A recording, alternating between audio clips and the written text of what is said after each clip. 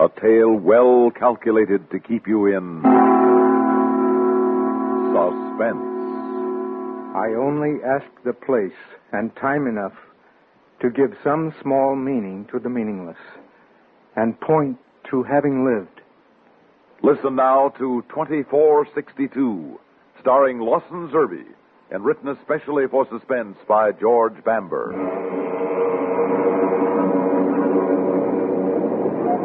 I woke up on the floor, shivering. All my clothes were gone. It was like a nightmare I had dreamed many times before and dreaded coming true. At first, I thought I'd awakened in my own room, that somebody had taken all my furniture as well as my clothes. But then I realized it wasn't so much a room as it was a cube, an empty, sterile cube with luminescent walls that hummed with a soft blue-green light. I jumped up then and threw myself against the walls trying to find a way out, and there was none. No door, no window, not even a ventilation tube. I banged on the walls and screamed, but no one answered me. Nothing but the smooth plastic blue-green walls that hummed with the electric current in them, that gave them light and air and death.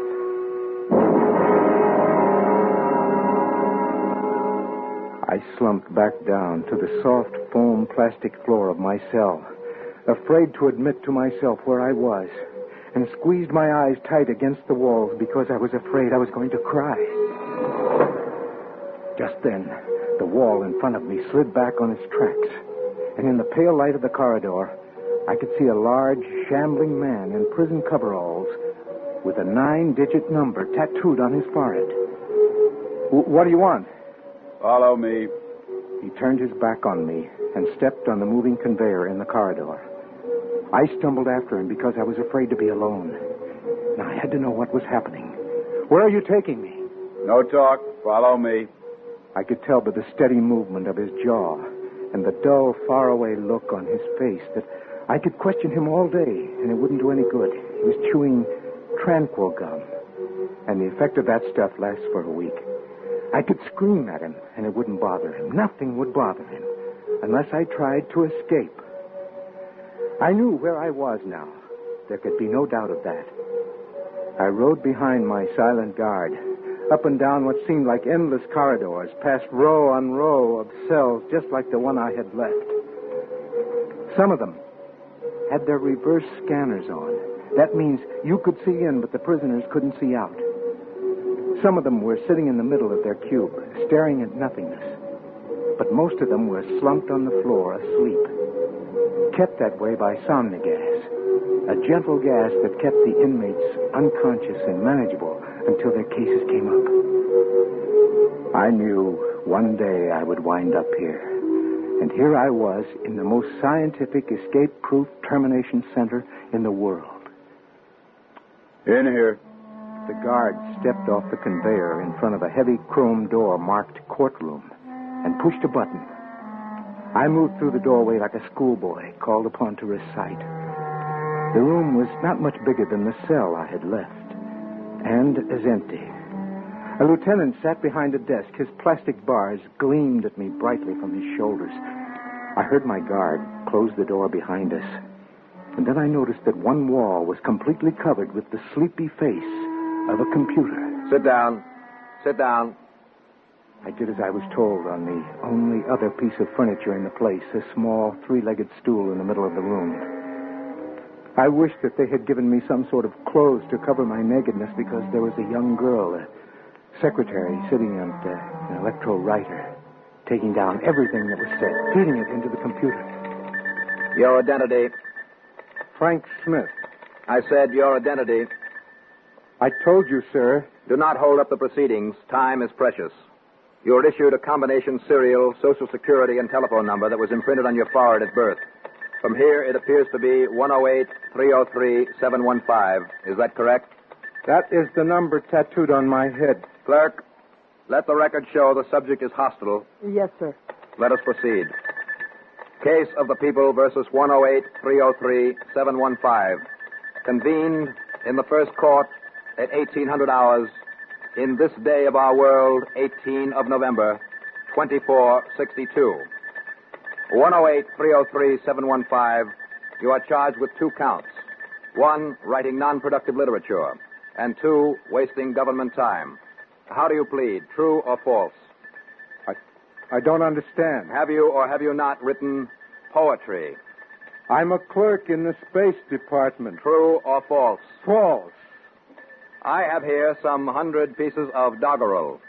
I shall read a portion of one. See if you recognize it. In my treeless, greenless office, mid the bustling mad despair, I hunger after exile from the chrome and filtered air. Well? It's not a very good poem, is it? Did you or did you not write this poem? True or false? I hardly see... Answer, true or false? False. Account, then, for the fact that this poem was written on your electro-typewriter. There are millions of electro-writers. As you may or may not know, each electro-writer has its own characteristics, as individual as fingerprints. An expert has identified this poem as coming from your machine.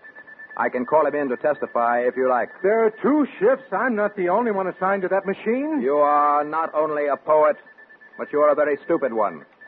Every electro-writer imprints the date and hour of transmission. In every case, the poems were written on your machine, while you were supposed to be sitting at it doing the invaluable work of the Space Department.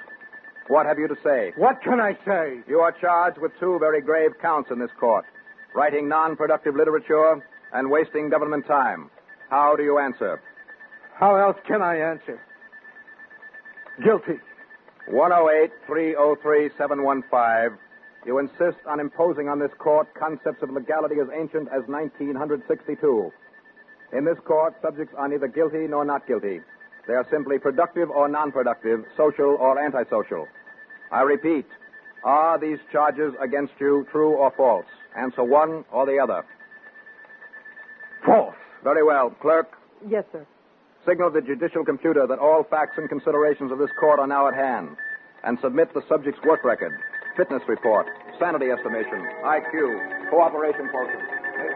I watched, like a sleepwalker, as the lieutenant handled the thin, punched and tabulated cards that were the history of my life. I watched with a gambler's fascination as one by one she fitted them into the monster's mouth, and the lights blinked and flitted across its face, digesting my life and worth on Earth, and estimating in hours and minutes how much longer I would be permitted to stay. Suddenly, I realized the computer had stopped. The lights across its face were dark. The machine's mouth spat out a thin red plastic card, and the girl handed it to the lieutenant. Number 108-303-715. It is the decision of this court that you are no longer essential or desirable to life on this earth. What? On the 343rd day of the year 2462, you will be taken from your cell to the Division of Agriculture for processing. No. Your corporal body will be reduced to its basic components. Oh, no. And your existence on Earth will be terminated. No. Oh, no. No, in God's name, give me another chance. It is the decision of this court. You can't condemn a man to die just for writing a few lines of poetry. Not for writing a few lines of poetry, for being a poet. If you were a scientist or an engineer, we could afford to overlook these recessive characteristics in your personality. Forgive the writing of a few lines of doggerel. But you are not a scientist or engineer or even a mathematician. You are a clerk in the Space Department. And according to your work record, not very good at that. I have no head for figures. At a time when the world is crying out a need of mechanical and technical brains, the best you're suited for is rhyming lists of words on scraps of paper. Can you possibly imagine that in our society... looking at the young man who was a lieutenant, saw his eyes on me, his lips move, but no sound came out. Everything he said was true. The world was in trouble. 300, 400 years ago, they thought they were having a population explosion. They should see it now. People live as far beneath the ground as they did above. New York was built out 30 miles over the water, and people commuted to work from as far away as Ohio and Michigan. Even the deserts were populated.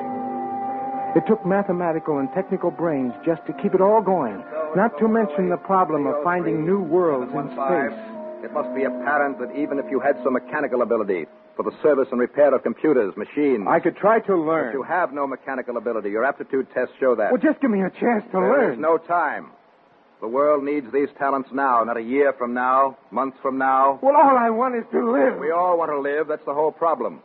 The function of this court is to weed out the people who are not necessary to the continuation of life from those who are. Artists, philosophers, theologians, and poets are not necessary. You have been found to be a poet. I appeal to the mercy of the There court. is no mercy in a mathematical Well, give equation. me another chance, just one. Number 108-303-715, you are wasting the court's time. I have many more cases to deal with today. As you stand now, you are a drain on the Earth's natural resources. In exactly 20 days from now, you will contribute to them. Case dismissed. Look, I have one favor to ask. Everyone is granted one last request. What is it? I have the right, do I not, to spend my remaining days conscious? Yes, but you should request Samigas. Time goes much faster when you're asleep, and then the end is not so painful. I want to spend my last days conscious. Conscious? Why? So I can write.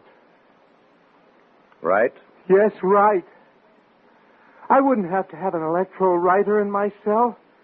Just an asthmatic pen would do. I know how to use a pen and some paper. I know you have no power over the decision of the court, but just this one last request is one man to another. Very well. Orders will be left that a pen and paper are to be placed at your disposal. Oh, thank you, sir. Thank you. No more can be granted than the law allows.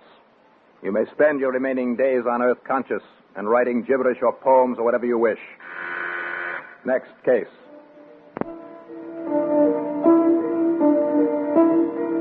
I had to bite my tongue to keep from shouting and turning handsprings all the way back to my cell. I had won the right to remain conscious during my last days on Earth. The right to have one more chance at life and freedom. I realized fully how small that chance was.